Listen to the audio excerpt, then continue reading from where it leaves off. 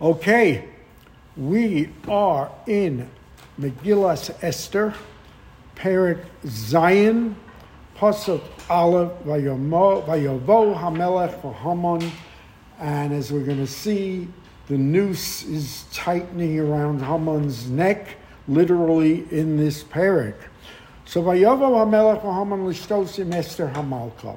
Remember, Esther had invited them back for a second banquet, but it's not really a banquet, it's more or less a wine event. It's just wine, and the interesting thing is where at the first occasion, Esther is not mentioned as participating for a very good reason, because it was right in the fasting period of the 3-day fast.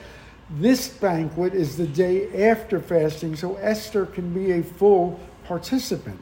So Vayavo Hamelech v'Haman l'shtosim Esther Hamalka. Out of all the questions Achashverosh had, wouldn't he have asked, you call a banquet and then you don't eat? You're not eating. A good question.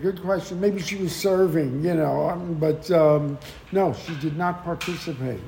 So, Melech and Haman come, and notice she's referred here as Esther Hamalka. Sometimes it's Esther, but here is Esther Hamalka.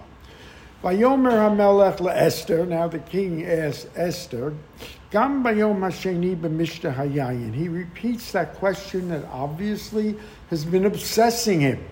Ma she'lasech Esther HaMalka v'tina sein loch ma bakashasech ad chatzi hamalchus v'teos.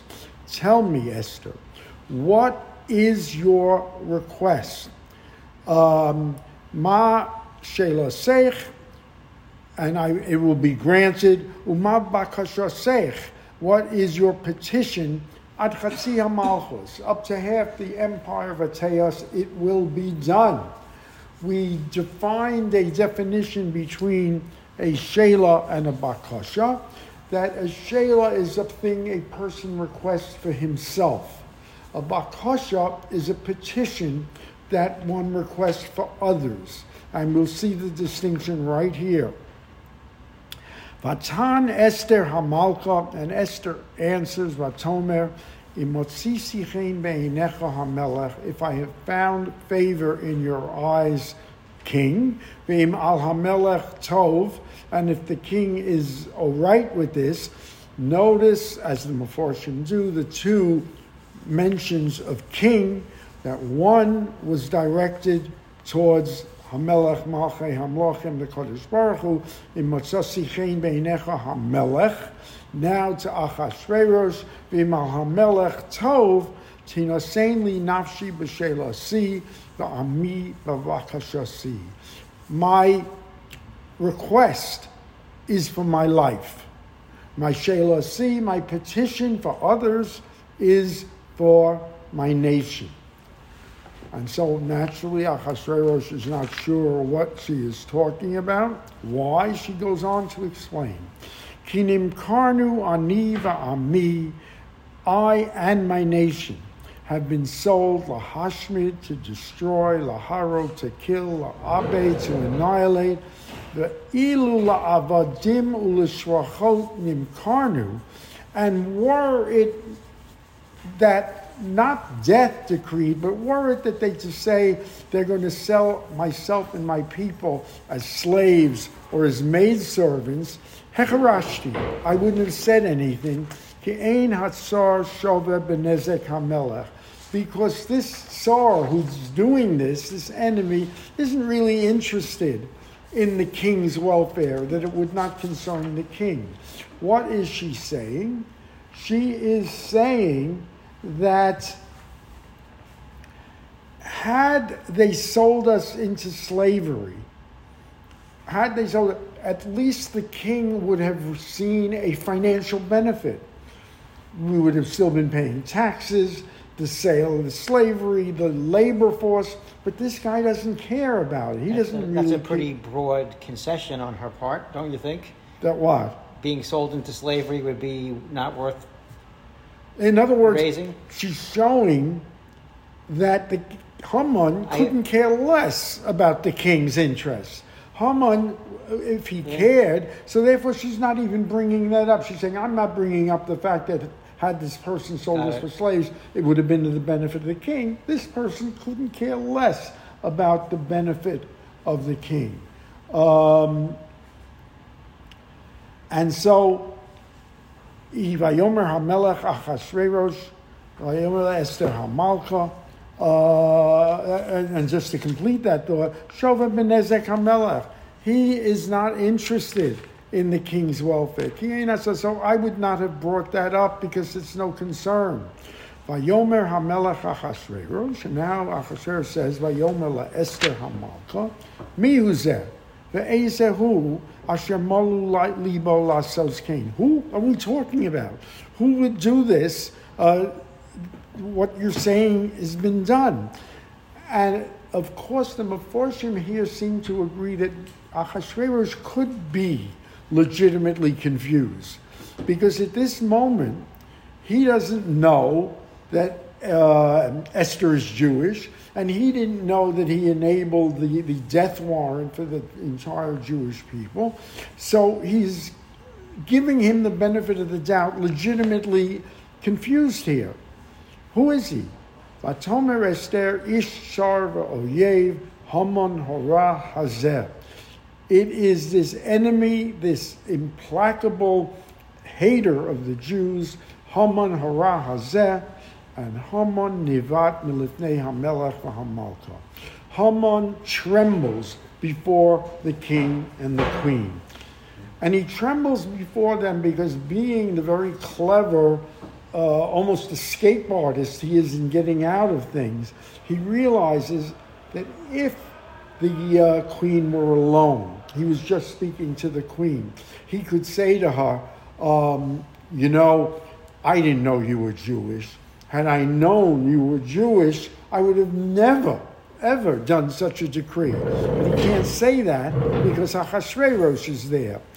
On the other hand, if he were dealing only with Achashverosh, he would say, look, she may be Jewish, but these people are evil and have to be destroyed and annihilated. But he can't say that because Esther is there. So he's caught between a rock and a hard place. Why can't he say, I didn't know you were Jewish in front of Achashverosh? Why would that not be? Because he's saying, I didn't know you were. Had I known you were Jewish, I would have never done the decree. And we know that's not true. He was doing that decree against the Jews no matter what. Right, but being truthful is not really an issue for him, is it? For Haman, right. This is what he would have said, but he can't say it now.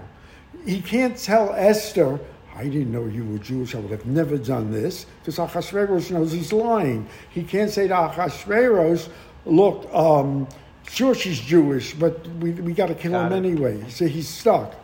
The Haman nivas lefnei hamelech v'malka. He is trembling before the king and queen. Continues, v'hamelech kam b'chamaso. Achashverosh has another temper tantrum. Mimishta hayayin. He gets up from the wine fest. El ginas habisan. He goes into the garden of the palace. Haman amad levakesh al nafsho me Esther hamalka. Haman is left in the room alone with Esther to plead for his life, which is what he is doing. Ki ra'ah ki chalsa elav hara me'es hamelech. He sees that the king has now completely turned off on him, and he is doomed unless he gets Esther to intervene. Now, so the Melech Shav Miginas Habitan is a very interesting medrash. The king goes out to this garden he needs fresh air, he's having a temper tantrum, and he sees that his prized trees have been chopped down by his workers. The medrash says that they are malachim, disguised as his workers. He's chopped down his trees. He says, what are you doing? Who told you to do this? And they say, Haman. The Malachim say, Haman told us we should do this. So his anger is now over the top. So V'hamelech shav miginas habisan. He returns from the garden of the palace. Interestingly enough, the garden of the palace, of course, is where he had that first feast at the beginning of Megillat Esther, where Vashti was summoned. So he returns el beis hamishra hayayin. Now Haman nafal al hamita asher Esther oleho. Haman has gotten up and was standing before Esther, pleading or about to plead for his life. The Medrash tells us that the Malachim come and push Haman right on top of Esther. So he is vertically on top of Esther in a very compromising position. Vayomer HaMelech, and the king thinks quite legitimately he's trying to rape her, at worst assault her.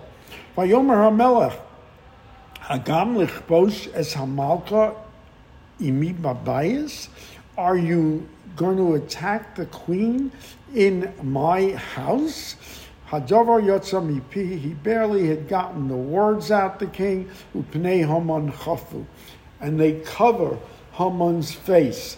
The reason being, when someone in the Persian Empire says something unpleasant to the king, they cover his face immediately as if the king must not be exposed to such a thing.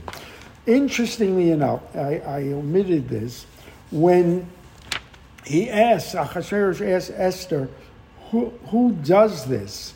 She says, Vatomer Esther ish tsar v'oyev, a man who was an implacable enemy and destroyer of Jews. The Medrash says she is about to point to Achashverosh. She's saying, you too are an enabler of this, you encouraged this, you made this possible. But at that moment, says the Medrash, a malach comes and moves Esther's finger into the direction that Haman is standing. In any case, so Haman's face is covered. Now we meet a character we have met briefly, just by name once before, but he is very pivotal, as we're going to see in this drama. Vayomer Chabona, one of the attendants, Echad min hasarim lifnei hamelech, says, Gam hinei ha'etz, asher osa Haman l'Mordechai asher tiber tov al hamelech, omed bebeis Haman gavoa chamishim amma. It's a mouthful. Says Charbona, Hinei, who's an attendant, Hinei being right here, is the tree. Remember, Haman constructed that 75-foot gallows right in his backyard, deliberately so he could see it from where he was having the feast with Ahasuerus and Esther. So he's saying, Hinei, you see over there? There is a gallows that he has constructed for Mordechai. And Mordechai, says Chabon, Asher Diber Tov al HaMelech. He was he saved the king's life in the Big Son and Seresh conspiracy. So it's standing in the house of Haman. It's taller than 50 cubits. Vayomer HaMelech Tuluhu alav. Hang him. Period. Now it's interesting, Charbona is not the great tzaddik he is sort of portrayed as is here. Charbona, the Medrash tells us, was one of the original advisors of Haman who told him to build the gallows. Now he sees which way the wind is blowing. He switches sides, Charbona. He does it for his own advantage. But he's performing a valuable service, which is why, if you will remember when we sing Shoshanas Yaakov after the Megillah, it says Baruch Mordechai and Baruch Esther, but the last sentence is Gam Charbona Zachur Latov. We also remember Charbona for performing a valuable service. And so the king, without hesitation, says, hang him. Vayitlu es Haman el ha'etz asher hechin leMordechai. He has prepared it for Mordechai. V'chamas hamelech shachva. And the anger of the king has abated. There's one medrash that's very interesting, that at one point it says, Vayomar, twice Achashverosh says to Esther, like, who is doing this? So the medrash tells us that he speaks, the king Achashverosh speaks through a maturgamon, an interpreter. So he is speaking to Esther, the first Vayomar, into an interpreter. The king used an interpreter, one, to perhaps monitor his own speech to get it correct, or two, it might have been the loftiness of the king. You don't speak to someone directly or address him. So he starts with an interpreter, but he ends up speaking the second Vayomar directly, because in their conversation, it has now come out that she is Jewish. Not only is she Jewish, but she is a descendant of Shaul, of King Saul, a direct descendant, and therefore she is Malchus. And the king realizes that, respects it, and now dispenses with the Turguman. How does she, where would the idea that she's a descendant of Shaul come in this story? How would he know that? Medrash. It's the Medrash. Okay. He tells him that she's not only Jewish, but she is of Jewish birth, and it's true. Mordechai is a descendant of Saul. She's a descendant of Saul. So the Melech changes his tune. They hang Haman on the thing, and the anger abates. And the answer, the Medrash also says that the Hamas HaMelech Shachva, the anger is of the Kodesh Baruch Hu as well, abates, because now Haman is gone. However, we see that there is still a lot to be done, because there are 3 more prakim. There are a lot of obstacles to overcome now, as we're going to see with the proclamation and the fighting and the killing of Persians and the revenge against Haman's house. So we've got a little way to go on this, but Haman has met his just deserts, as it were. In Mirz Hashem, 8:45 a.m. tomorrow, we will go through the rest of these obstacles that face the Jewish people. And no shir on Friday.